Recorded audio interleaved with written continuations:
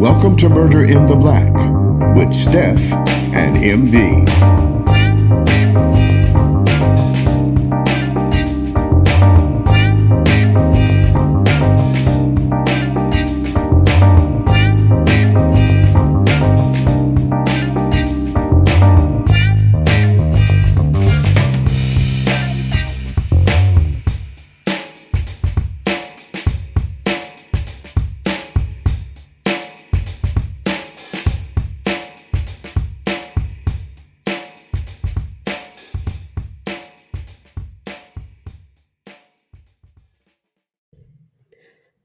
Welcome back to Murder in the Black. It is your host, Steph. It's officially 2024, so I can officially tell you Happy New Year. Y'all tired of me doing these sound effects? Yes? Well, get over it because I think there is no more appropriate time for me to do sound effects than on a podcast or a radio show. And since we're not on a radio show, here we are at podcast. Happy New Year. Happy New Year. Happy New Year. And if you're a college football fan and your team didn't make it, I am sorry, but Michigan Wolverines are national champions. And you know, our parents are proud alum. And you know, we're from Flint, Michigan. Just playing. I'm from Dallas, Texas, but my parents are from Flint. So, you know, we still gonna represent anytime we can over here, okay? So don't play with us. I ain't gonna play the song, but you know what time it is, okay? So I had to do that too. I recorded one time, but then I had to come back and do it all over again because, you know, I had to stunt real quick. It would only be right. Okay, it will only be right. But listen, I'm happy to be back with you guys. But before we get into our true crime case for today, I have two quick things before we jump right on in. The first thing is I want to get into your business real quick because we're going to start something new. So every other week, I'm going to be asking you a poll question that is going to have zero to do with a true crime case because I think we have to add a little spiciness here on the show and I want to get into your business and I am going to be fair. I'm going to let you get into mine as well. Okay, so the first poll question of the new year is, are you the type of new year person where you create new year resolutions? And you know, a lot of the New Year resolutions have to do with new year, new me, and they center around fitness goals, but it doesn't have to do with fitness goals necessarily, right? Like it could be whatever you want it to be. But do you always do this every new year, right? Like, do you always create resolutions around the new year?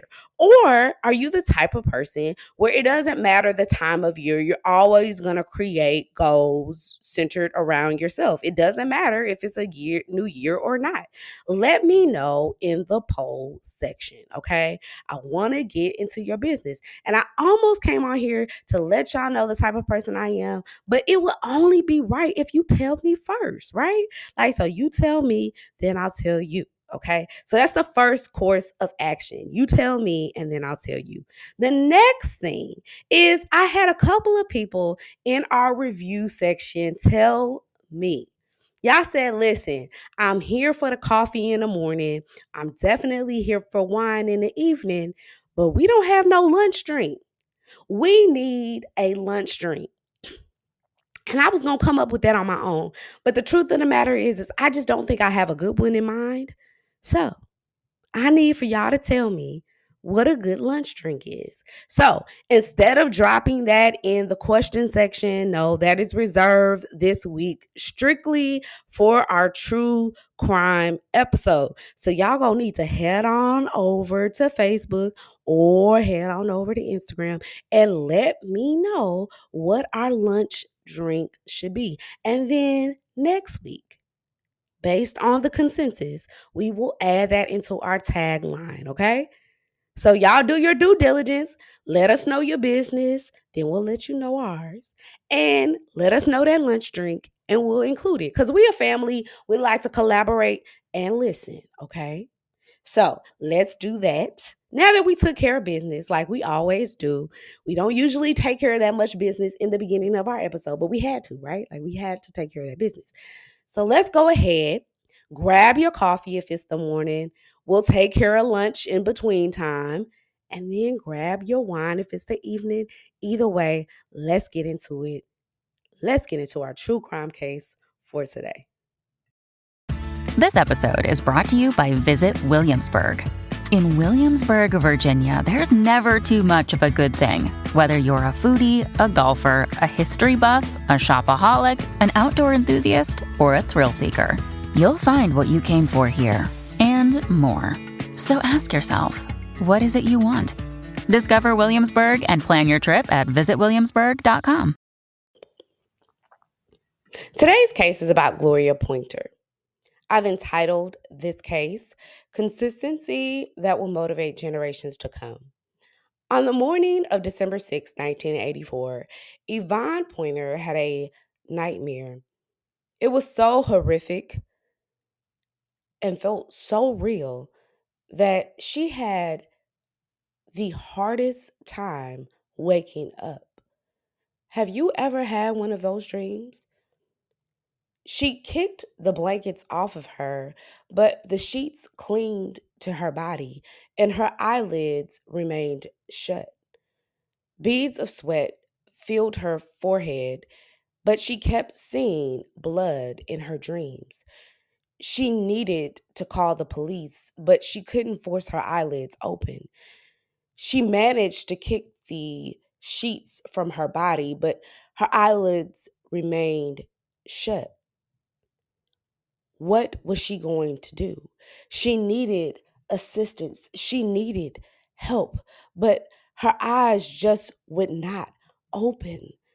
She frantically moved within her bed, but she just could not get help. She just could not call 911, and she needed help. She wrestled back and forth within her bed, crinkling every sheet back and forth. The fitted sheet tore back off of the mattress. Finally, she was able to wake up and stood straight up within her bed. And that's when her eyes opened. And she realized that she was okay. And her family, they were okay. Everything was fine. It was just a dream. And that morning was normal. It was just a dream. We all have those, right? Gosh. And this morning was not just necessarily normal because her 14-year-old daughter, Gloria, was actually receiving a perfect attendance award at her junior high school. Now, Gloria wasn't just your normal 14-year-old junior high school student. Gloria was, I want to say she was, she was kind of perfect. And this is coming from her mother's voice. According to her mother, Yvonne, Gloria was perfect. She had a very bubbly personality. She was a cheerleader, and she was the epitome of what you expect a cheerleader to be, minus the mean girl, okay, that we think about.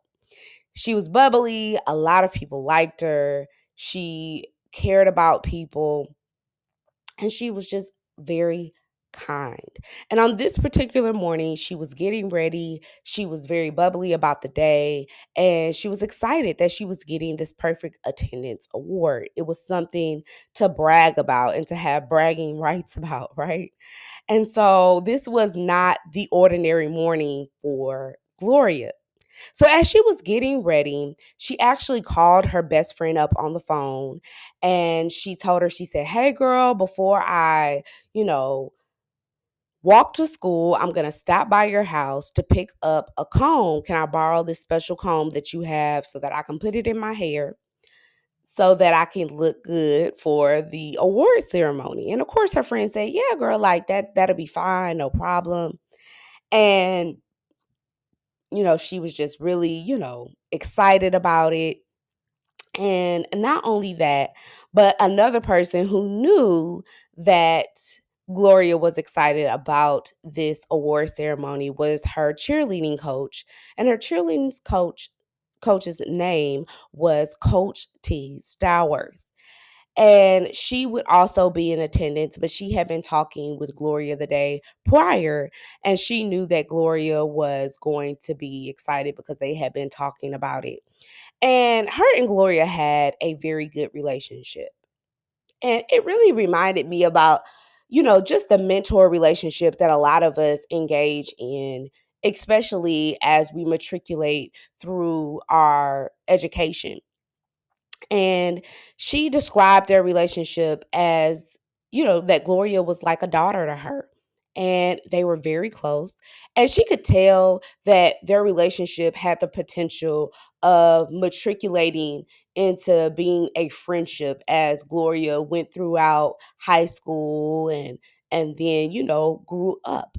And I really related to that. And I think a lot of us can relate to that mentor mentee relationship as we matriculated through either junior high school, like Coach T. Stowworth and Gloria, or through high school, that coach we had or that teacher that we once had. And she just said, that Gloria was very special and they had a special bond between each other. And she just absolutely adored Gloria, and she looked out for her.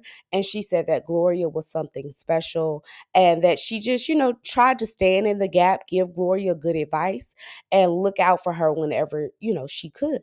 Now, it was a very cold day, and I want to tell you that this took place in Cleveland, Ohio. And so we're in December. So it's cold, it's snowing, and Gloria is walking to school. This was something that Gloria always did. So it was not out of the ordinary for Gloria to walk to school. Now, Gloria, it was inside of the household. It was Gloria, her mother Yvonne, Gloria's stepdad, and her brother. Now, we don't know the regular routine of the household, other than we know that Gloria usually walks to school. We do know that on this particular day, Gloria walked to school, and her mother, Yvonne, her stepdad, and her brother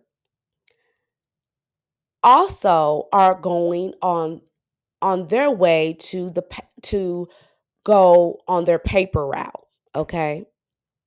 And this is when Gloria's mother, Yvonne, spots her, right? And she spots her taking this shortcut, right? And she looks at her and she screams at her and she says, "Gloria, what are you doing? Why are you taking this shortcut? Why are you going that way?" And it's a noticeable shortcut, right? And most of the kids take it. It's like, it's a alleyway that you can take. It's a quicker way to go to school. And she says, "I don't want you to go that way. Don't take it. Don't take that way. Go the usual way to school." And she, yells back at her mother. She's like, "Okay, Mom. All right, I'll go the usual way." And, her mother turns and goes her way towards the paper route, and Gloria continues to go in the way of the alley, which is the shortcut way. So she doesn't adhere to what her mother tells her. She goes the way of the shortcut way, right? Which is the faster way to go to school. Shortly after, a friend of Gloria named Lamar Thomas catches sight of Gloria behind him. So that means that she makes it through the alley, which is the shortcut way, right? And he claims that she was with a friend who he believes is a friend, which was a male. And he says that she was behind him, but that they went up by the side of a house and they seemed to be like playing around or, kind of like roughhousing. But he kind of just presumes that they're going to, eventually make it to school. They're goofing off or whatever. And so, he doesn't really pay them any mind because he's trying to get to school himself.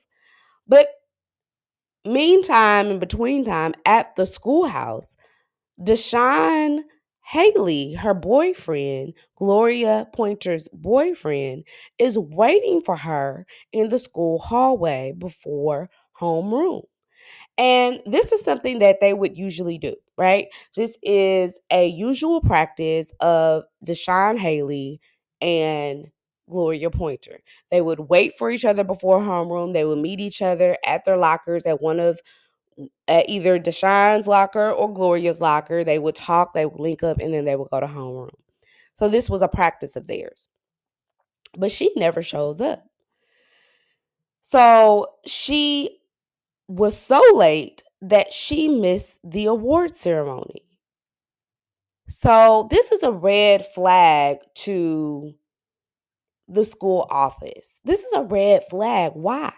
Because she is a person who has perfect attendance. She is never absent. So this sends off alarm bells to the school office. So she misses the award ceremony and she's absent. So, they're trying to figure out what's going on. They bring in her best friend to the office. And this is when her best friend tells the office, well, you know what? She was supposed to come by and pick up a comb right before school. She was supposed to walk to my home before she came to school and pick up a comb, but she never did that. She never stopped by to receive that comb. So the office is like, you know what? Let's call her mom. So they call Yvonne Pointer and they tell her, they say, is she at home? Because she's not here. And so Yvonne's really kind of bewildered. She's like, she's not at school. And so they're checking around. They get on the loudspeaker at school. And so they're trying to, and so Yvonne is like, well, she's not here. And they're like, well, okay, we'll call you back, ma'am. We're going to try to see if she's at school. We're going to make an announcement, on the loudspeaker and try to see if we can locate her at school first. But we know that she has been marked as absent. So they get off the phone with Yvonne Pointer and they make an announcement. Deshaun Haley recounts about how he remembers hearing this announcement and he becomes a little anxious and worried and really is just trying to put the pieces of the puzzle together because this is unlike Gloria to be missing. So they make this announcement and realize that nobody can locate her. Nobody has seen her. She's not in any of the places at school, not in the gym, not in the library, not anywhere. So 20 minutes later, they call Yvonne Pointer again and they tell her, you need to contact the police because she's not here. But little did Yvonne Pointer know the police had already been contacted because just up the street at an apartment building, they had been called on scene to that apartment building because of some suspicious activity at the apartment building by the school. And it is at this apartment building by a metal fire escape near some steps at the basement level of this apartment building that a body was found. And this is where an investigation begins.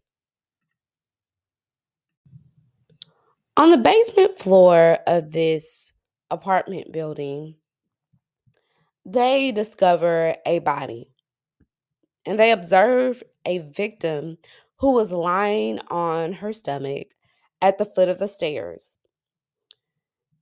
They find a school ID and a book bag, which were found on the scene as well.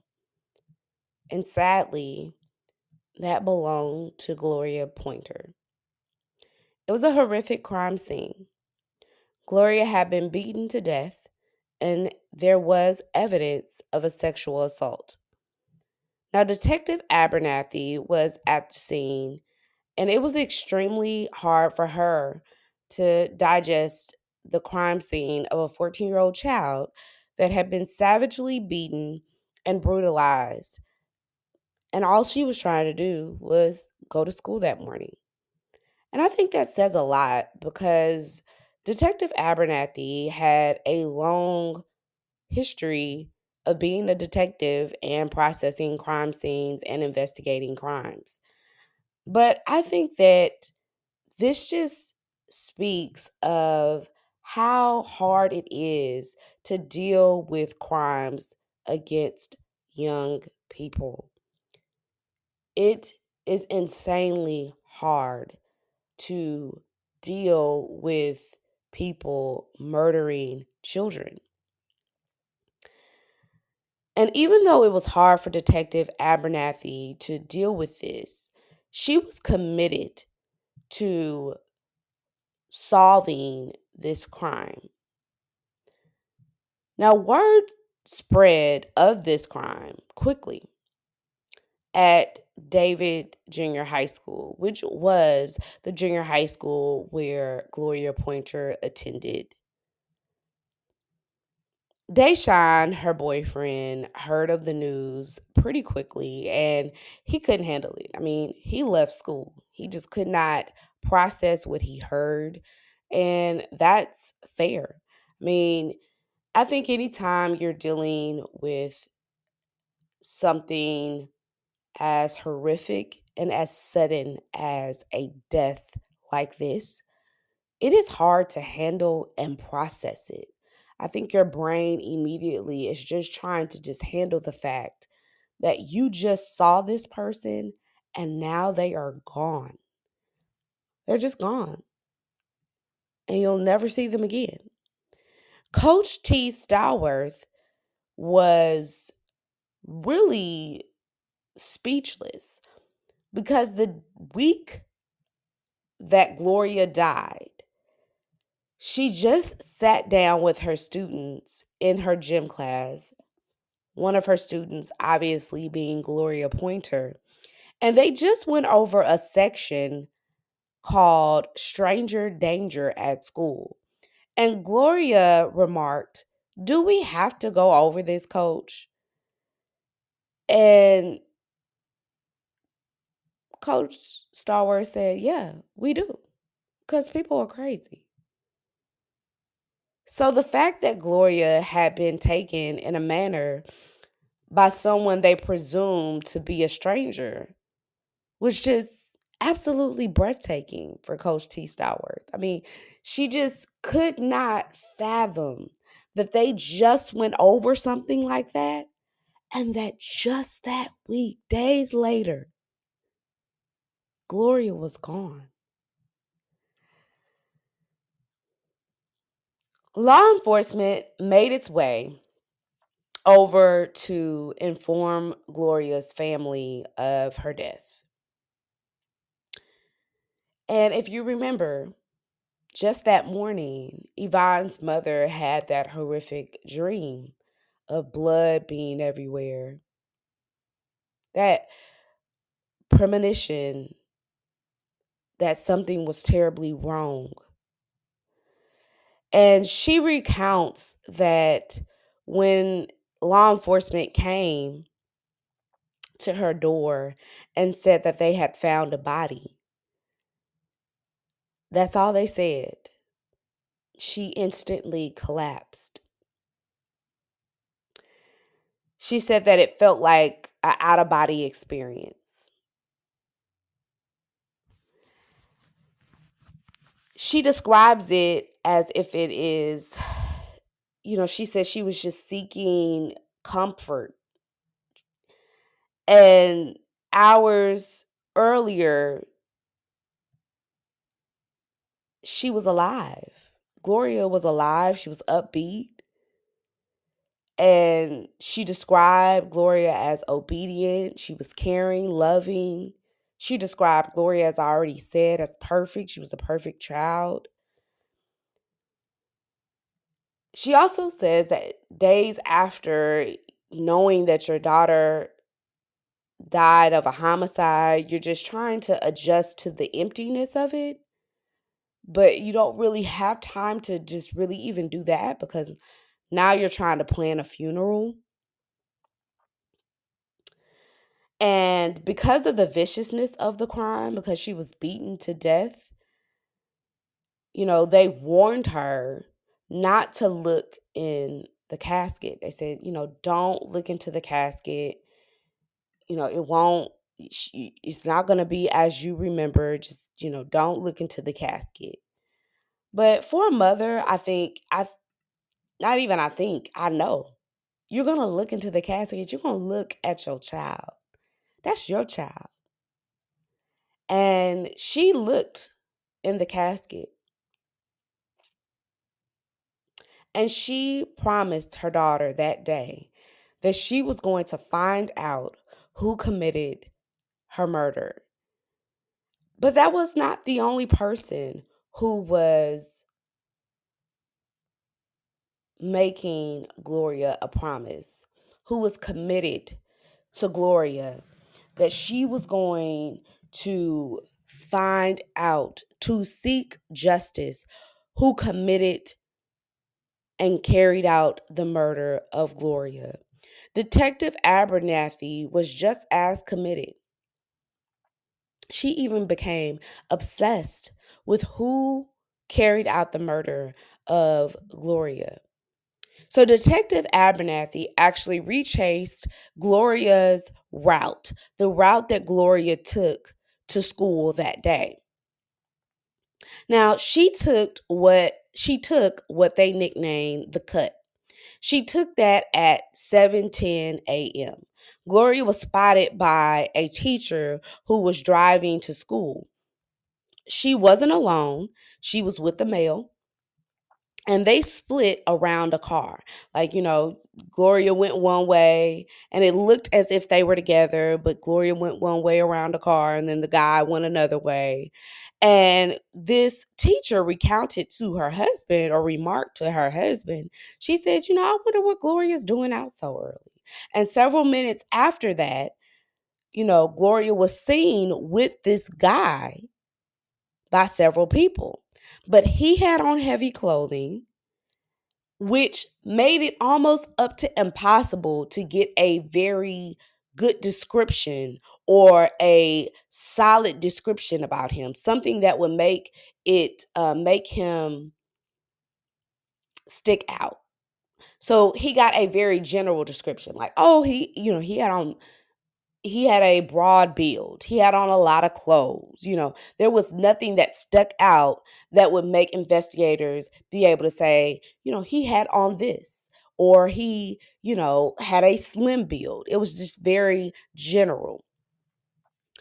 Now, she didn't show any fear. It didn't seem like she was upset. She didn't scream. So they really kind of had a mystery man on their hands. And they didn't have any real where to start. And whenever that happens, you guys have heard me say here on Murdering the Black before, that means they have to do some real police work. You know what I mean? They have to really start to pound the pavement. They have to start to canvass the area and really depend on community help to really get the answers that they need, because they don't have any real where to start. They don't have any real witnesses, so to speak. They don't have any good descriptions of the person to go on. And so they have to really start to do some investigative work to try to figure out who this person is. But they kind of get a real good start because hours after the murder of Gloria takes place, another attack happens close to where the school was of a man that attacks another young girl, but the attack is derailed and the girl gets away and the man is caught. And so a lot of people start to think that they may have got their guy. And what you need to know is that in 1984, there was a lot of things happening back in Cleveland, Ohio. And I didn't even know this, but why would I? Because I was not born in 1984. I was actually born in 1987. So the truth of the matter is I wouldn't know this anyway, right? I wouldn't know this at all. But in 1984, it was a frightening year because there were four other attacks of young girls. And actually, Gloria was the fourth young girl who was murdered, who was 14 years old in Cleveland, Ohio. So there was a lot of young girls who was murdered in 1984 in Cleveland, Ohio during this time. So this was just a year of absolute horrific turmoil in the city of Cleveland.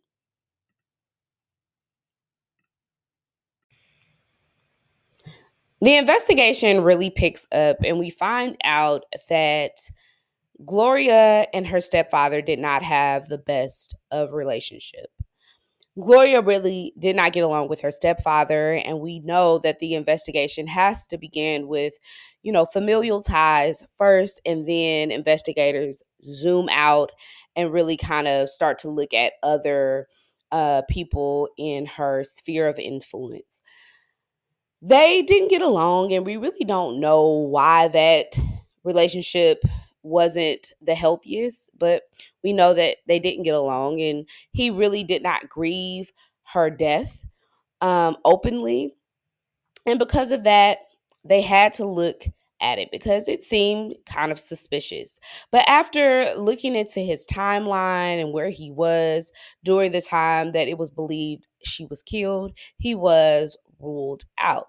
Of course, they had to look at her boyfriend, Deshaun, but it was pretty much believed that he was at school during the time of the attack, and they could not place him at the apartment building when she was killed.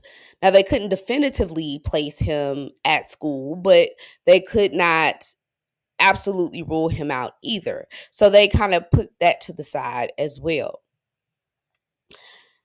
And I think the other reason why they believe that he might have had something to do with it is, as far as motivation, is because her mother didn't allow her to date. So was she getting to school early to meet up with him and something happened? I don't know. Maybe it was reason enough to question him. Okay. So, they brought him in for further questioning. He was upset and obviously was hurt by her death. But, police have to do their due diligence. But he gladly opened the questions or welcomed the questions. I said opened, but he welcomed the questions, but he didn't have anything to do with it, according to him. But he just felt like, okay, I'll answer your questions, but I didn't have anything to do with this. However, another suspect emerged as they began to build their investigation. And this suspect was a neighbor. And he was very odd. It was believed that he had a mental instability as time went on, but this neighbor just really would talk about female body parts a little bit too much and would do it in a very weird manner. Yvonne believed that if it was anybody who could probably or more than likely do something to Gloria, it could be this person just because of how odd he would act. It was believed that he might be disturbed. So, and I think what really gave her the reason to believe this was because of what he did at Gloria's wake. So at Gloria's wake, the casket was opened, and this neighbor approached her casket and kissed Gloria on her lips. I mean, just outright bizarre behavior. And nobody would do this unless you are family. And I would dare to say that even if you are family, if you're not a grandmother or Yvonne, this is weird. This is weird behavior. This is very odd. And because of this, the police heard about this. They knew about his past behavior, and they felt like this is downright inappropriate. They brought this man in the very next day before her funeral. They brought him in for questioning. And really nothing ever really came from this. So it is believed that they let him go. So we talked about at like hours later after the murder of Gloria Pointer's murder, at 6:30 p.m. there was an attack on another girl. She escaped, and it was not too far from the junior high school. And this was an attack by a man named Romeo Broom. Now, he had a previous record of rape. Now, detectives felt like they had their guy. Like, hands down, this is the person who murdered Gloria Pointer. He then, went and did his, he murdered Gloria and then went and wanted to have his way again with another young girl. So this is the result, right? So detectives brought in the two witnesses that they did have, and the two witnesses did pick him out of a lineup. However, the witnesses only saw him from the side or the back. So this is not even really good. This is not good evidence. It's not credible. It's not credible enough. So it's not even enough evidence to bring charges up on him for Gloria Pointer's murder. However, they did have enough evidence to bring charges up on him for the murder of Trina Middleton, whom he had killed in Cleveland, Ohio, that previous year. Now, the judge sentenced him to death for that murder. Now, although they didn't have enough to pin him for the murder of Gloria, despite not having enough evidence, the detectives and even Yvonne Pointer felt like he murdered Gloria. Like, this is the guy. We have our guy. And Yvonne, the one thing that I want to highlight is Yvonne's persistence. She was resilient. She was bound, obsessed with the fact that she was going to have justice for her daughter. And so she was going to write Broom a letter while he was in jail every single day, whether he wrote her or not, and ask him if he killed her daughter. Now, he never wrote her back, but for her, that was not a denial. It was like, okay, he's not writing me back, but maybe he will write me back. You know what I mean? Like, maybe he'll write me back. Like, he's not saying no. This isn't a no. So this is a good thing. I'm going to keep writing. And every time she wrote, she just kept saying, hey, if you kill my daughter, I'll forgive you. I just want to know, did you kill my daughter? Did you kill my daughter? And that's what she would say. And he would never write her back. Never say anything. Years went by. Days turned into years. Years turned into decades. We know it, right? We know how that goes. But for her, she was steadfast. She was resolved that I'm going to keep writing because I'm going to receive an answer. And as she wrote, time went past and technology evolved. Do you believe in the adage that time heals all wounds? I don't know if I do or not, but it's something to think about. However, it is a fact that time waits for nothing and no one, and time kept on moving for Yvonne Pointer. But she used it wisely. She kept giving and helping others. She started a midnight basketball league to help keep teens off the streets. Her theory was is that if she opened the gym from 10 p.m. to about 2 a.m., it would reduce crime, and it did. She became a surrogate mother to the youth in her neighborhood. She stayed faithful, and I think she stayed faithful when it was probably easier for her to give up. Because when your daughter is murdered on her way to school, and after about 25 to 30 years and her case is unsolved, I think sometimes it's just easier to just fall on your sword and say, I just give up. And perhaps it's more understandable to give up because those are insurmountable situations that it's understandable just to say, I'm tired. But not for Yvonne Porter. It strengthened her. It gave her a strength that a lot of us would be lucky enough to have a fourth of what she had. And she stayed faithful. She stayed so faithful that she went through about 5 police chiefs to stay up to date with her on her daughter's case. She told 5 police chiefs that, yeah, by the way, I have not forgot about my daughter, and I don't want you to forget about her either. The last police chief that she stayed up to date with was Ed Toma. She walked up, introduced herself, and said, Hey, I want to partner with you. I don't want to get in your way. I don't want to become a bugaboo. I just want you to know that I want to get my daughter's case solved. And I just don't want you to forget about her.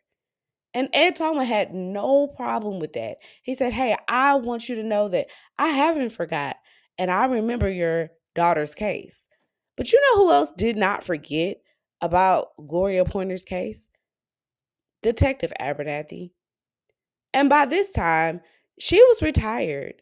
But despite retiring, she didn't stop. Her involvement with Gloria's case, it didn't stop. She kept in touch with detectives. She gave them her ideas. She kept her foot on the gas. Yvonne would also reach out to former convicts, killers, hoping maybe that they would know or hear of someone who knew of something. She kept writing to Ramel Broom despite hearing nothing. Crickets. He was on death row, and she was worried that he would die without answering her question. By this time, Richard Bell, who was an assistant DA, opened a cold case squad.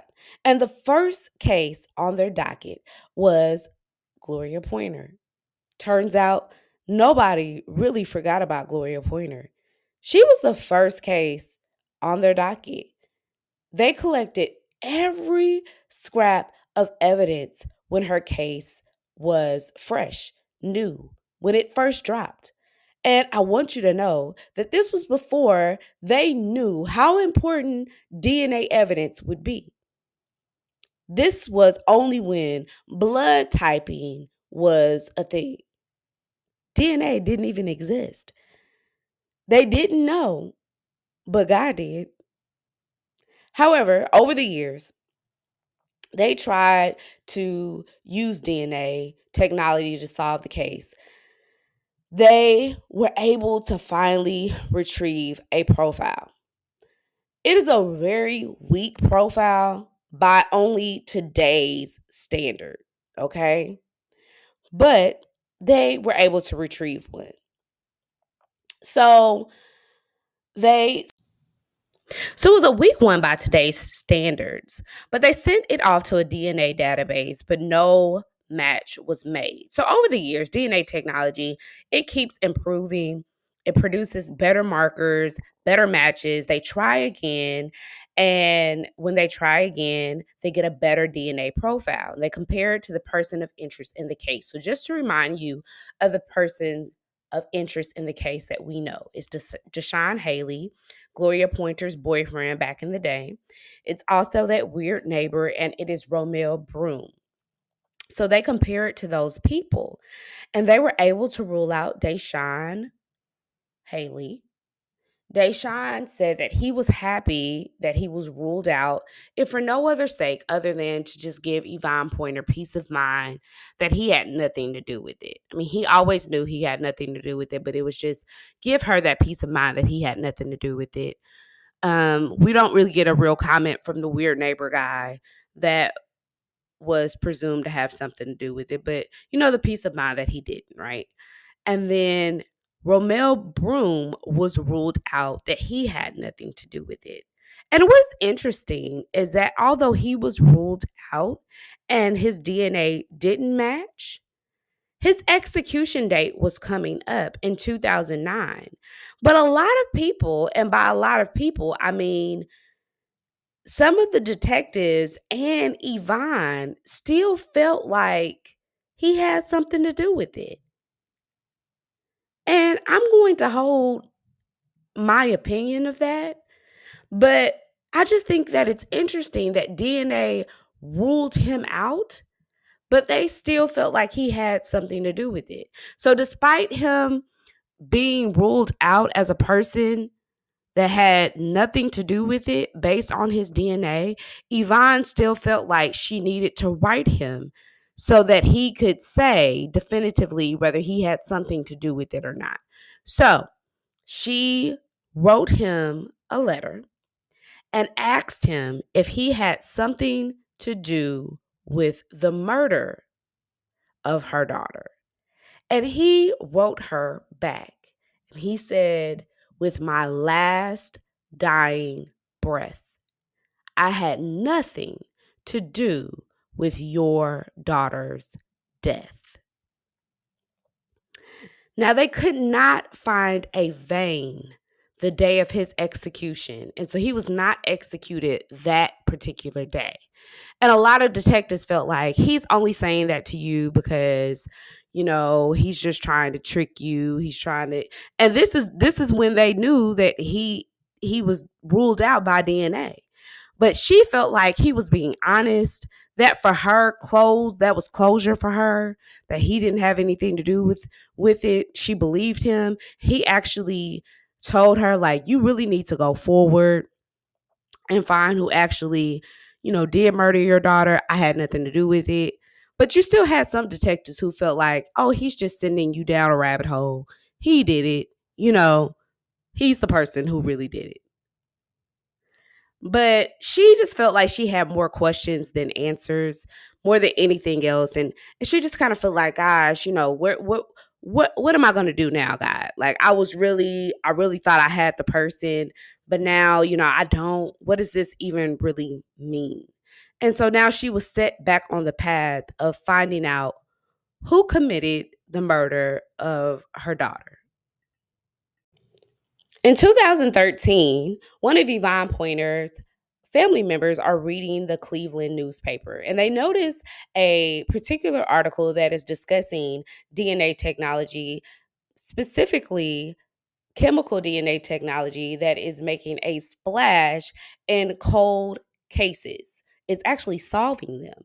And so she makes a decision to send an email to this reporter because she wonders if this technology can actually solve her cousin's case.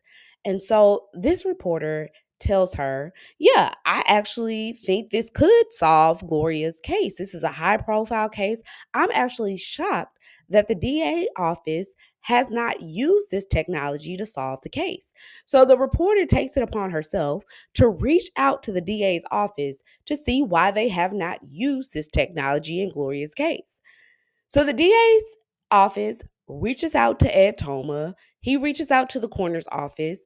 And Ed Toma in the coroner's office actually tells the DA, listen, we've actually tried to submit the DNA profile that we actually have to CODIS so that we can have a shot at using chemical DNA technology to use so that we can solve Gloria Pointer's case. So this is not something that we are not already aware of. Now, you may be saying to yourself, now what now? What are you saying, Steph? Like, so they knew about this and they don't have access to it. Why not?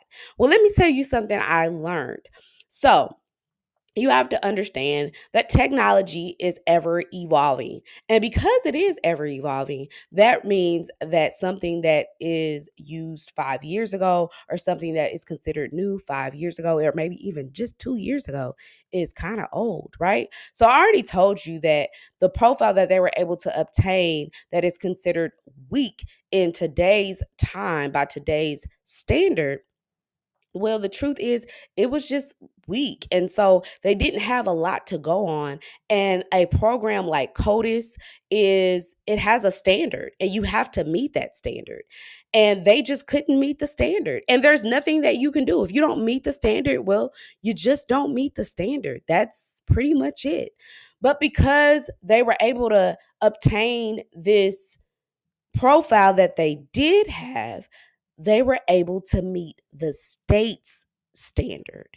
And because they were able to meet the state's standard, well, they got a hit. Yeah. After 30 years, after being convinced that Romel Broom was their person, they got a partial DNA profile from that, what is considered to be a weak profile. They got a partial DNA profile. And it was someone who was living amongst them the whole time. It was Hernandez Warren. Hernandez Warren. He had an extensive criminal background. He had spent 16 years in prison for rape and kidnapping in 1985.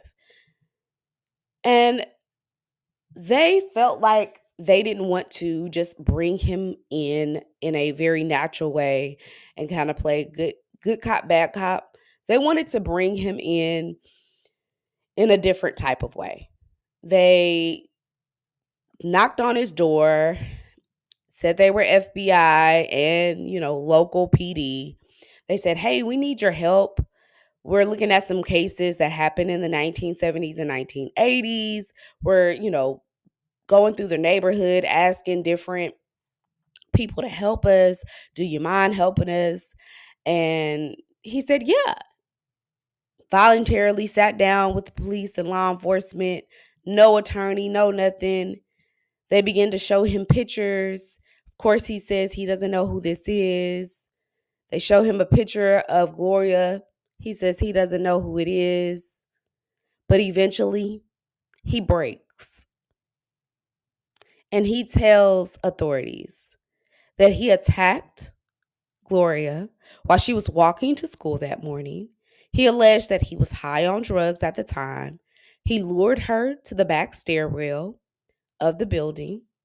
He told authorities that he killed her, but why and how, he doesn't know.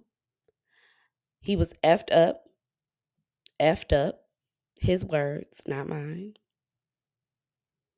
He raped her at the bottom of the stairwell.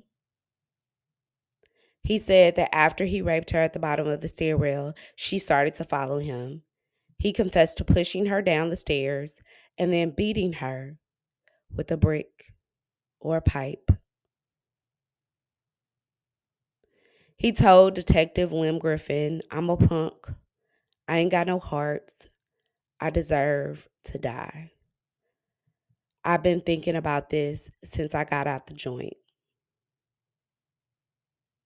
In May of 2014, Hernandez Warren, then 59, pled guilty to aggravated murder and rape in Pointer's murder case. As a part of the plea deal, he received a life sentence with the possibility of parole after 30 years. He later attempted to withdraw his guilty plea, but the court denied his appeal.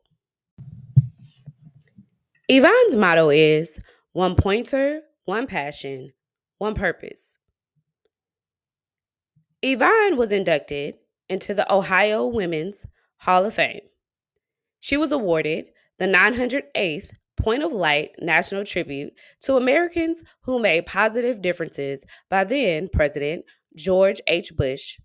The Federal Bureau of Investigation awarded Mrs. Pointer the Director Community Leadership Award on April 19, 1993.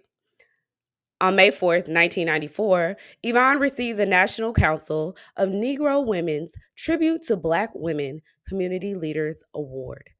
She co-founded the Parent Against Child Killing. She is also the founder of Positive Plus Women's Support Group.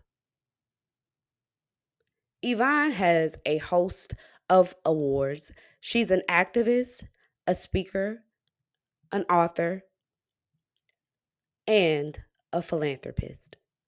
Thank you so much, Yvonne Pointer, for your bravery, your consistency, and your story.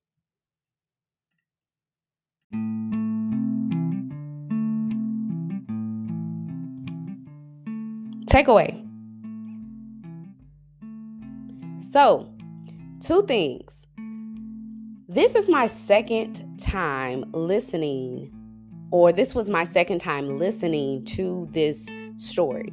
I heard this story last year in 2023. I want to say at the top of 2023, last year. I don't know what I was doing. I don't know that I was researching a case. I want to say I was just watching, because we all know, obviously I'm a podcast host, but I research cases intentionally. And I don't think I was researching cases intentionally. I want to say that I wasn't. And I heard this case, and I remember Coach T. Stowers, that I was actually sitting down watching it. And I vividly remember Coach T. Stowers because she made me laugh. Like, she was just very jovial and joking. And I remember laughing at her, and I remember her like making me remember a coach that I had in high school, and laughing at her and joking.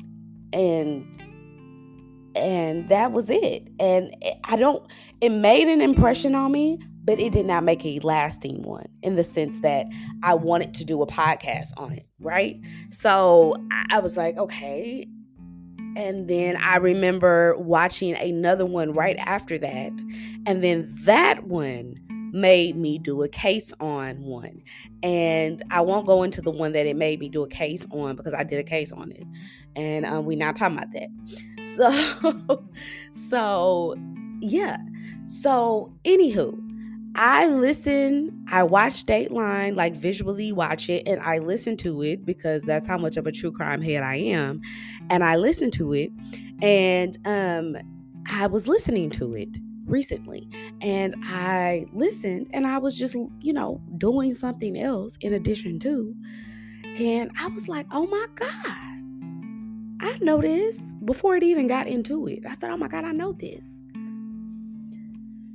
And I was like, I know this story. And before I could even get deep into it, I was like, I gotta do this case, because I got something different out of it. And have you ever done a case, or have you ever read, watched, or just redid something over and you got something totally different out of it than when you first did it? Y'all know what I'm talking about. Like, you redo something and you get something totally different out of it than when you first did it before. That's how it was for this case. I liked the case when I first did it. It made an impression on me, but it didn't stay with me like it did this time. And going in a new year, it brings about a different perspective anyway. And it should. Going into a new year should always bring about a different perspective. Goal or not, it should always bring about a new reflection anyway, right? And the one thing that I can say about this case, and I'm about to give you a totally new takeaway that you're not used to having from me, is Yvonne Pointer's perspective is a game changer. Her perspective is a game changer. From the onset of this case, from the time that she found out her daughter died, her perspective was totally different than I've ever seen anybody's perspective be. And I have digested a lot of true crime cases. And so have you, be honest. So have you. Have you ever seen somebody react like she did? This woman quite literally said grief is going to take a back seat. That's what she said. Those are her words, not mine. She said grief is going to take a back seat. I have to find out who killed my daughter.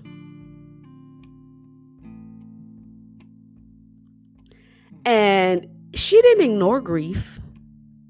I think she grieved because it's very different.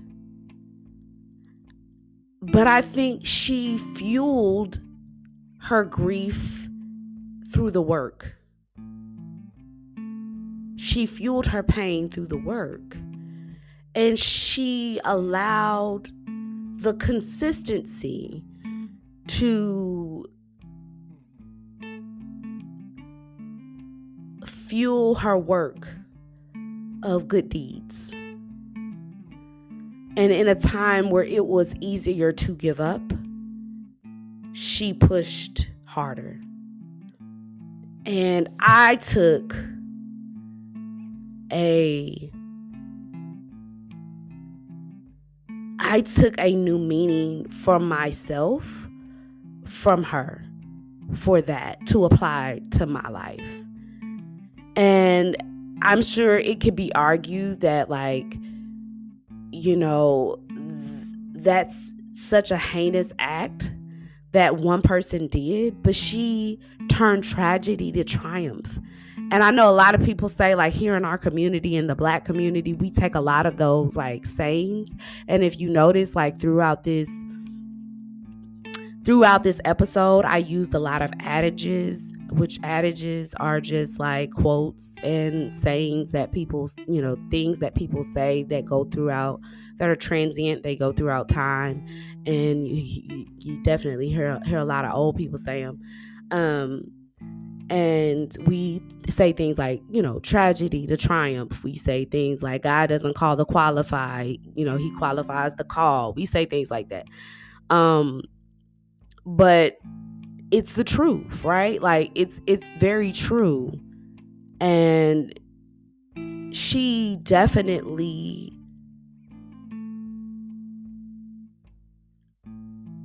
exemplifies to me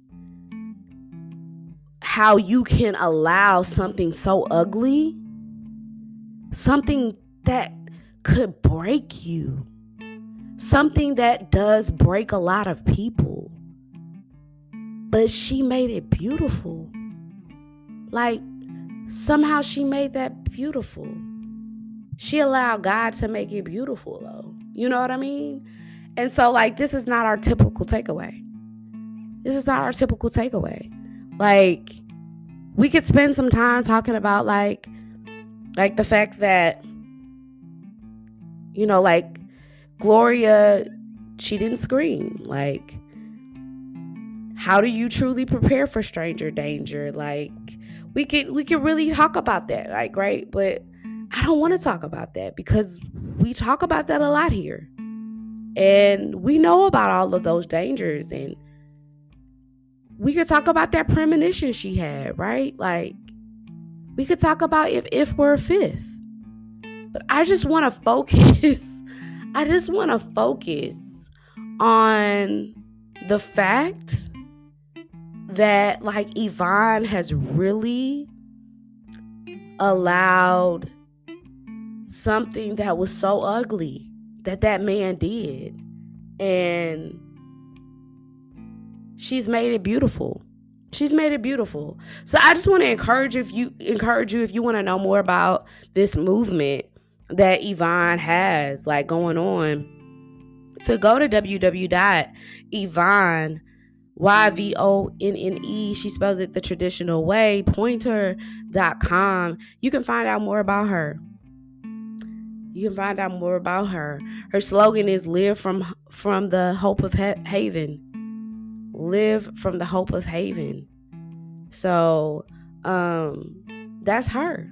That's her. But the one thing that I did want to discuss before I drop real quick into something else and get away from the takeaway, because that is my takeaway.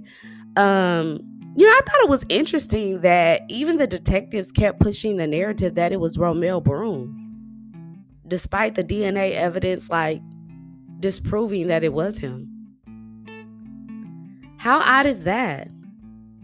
Like, seriously, how odd is that? Like, y'all, and I have to say, in the first documentary that I watched about this, which, by the way, I'm going to put the ones that I watched in the show notes, which I'm being very strategic about doing that every single time, just so that you can go and watch for yourselves. But seriously, because the first one that I watched didn't even say that, right? So, because I have to say, that's why sometimes it's so good to, like, read articles, which is why we on here on Murder in the Black, we try to read articles and read as much as you can, because there's different information in different source material. But, like, in the first documentary that I watched about this, they didn't say anything about the DNA evidence disproving that Romeo Broom was not the person through DNA evidence. They didn't say that he wasn't, right? They just included that he said that, you know, with his last dying breath, that he did not murder Gloria.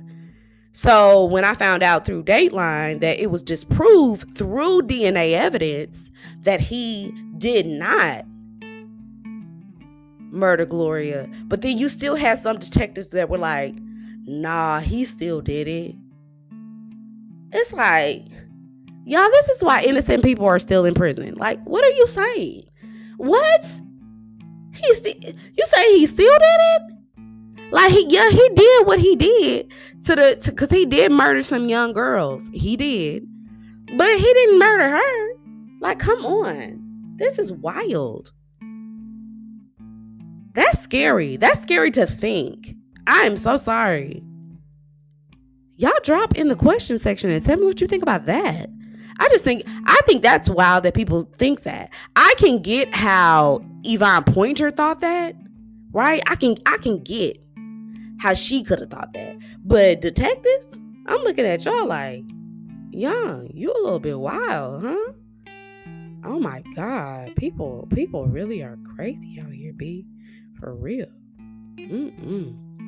Yeah, so that is our case for today, y'all. That case really, I admire her consistency. Y'all, when I tell you that Detective Abernathy, even Ed Toma, who was the chief, they broke down in tears about this case. Ooh, child, you talking about somebody cutting onions. If you're a crybaby and you just want to cry, like, seriously, go and watch this on Dateline. You'll just, fistful of tears, honey. Fistful of tears. That's all I have to that's all I have to say. All right, y'all. Welcome back. We are here. We're ready. We have gotten a lot of case suggestions, so don't worry. I am making my way through all of that. Let's see. I've gotten some case suggestions about Kwame, who is the mayor out of Detroit. Heard some things on TikTok about him. I am going to be resuming my TikToks on my story times with Steph. I'm gonna be resuming those, but hold tight. I gotta kind of get myself together because those stories are gonna be short. But I'm also, getting myself together for Murder in the Black. That is a whole thing because I'm doing everything. I am the producer. I am the media person. I am all the things. So, but we gonna get it together because I can do all things. Okay, don't play with me because I can. Because I can and I will. So y'all pray for Steph. Hashtag pray for Steph. That's what I say all the time. Hashtag pray for Steph. Are you praying? That's the bottom line. But are you? So yeah, continue to send in your case suggestions. If you have quick stories that are real quick, send those in. They saying this is the year of truth. Cat Williams started us off right. I think he started us off right. Okay, so yeah, let's go ahead and get this started off right. I think we're gonna have a good year this year, y'all, and I will see you next week. Make sure you care if you share this episode with friends and family. Drop us off those poll options. Let us know the type of New Year person you are, all up in your business, and I will let you get all up in mine next week. Okay? Until next time, friends, this is Murder in the Black.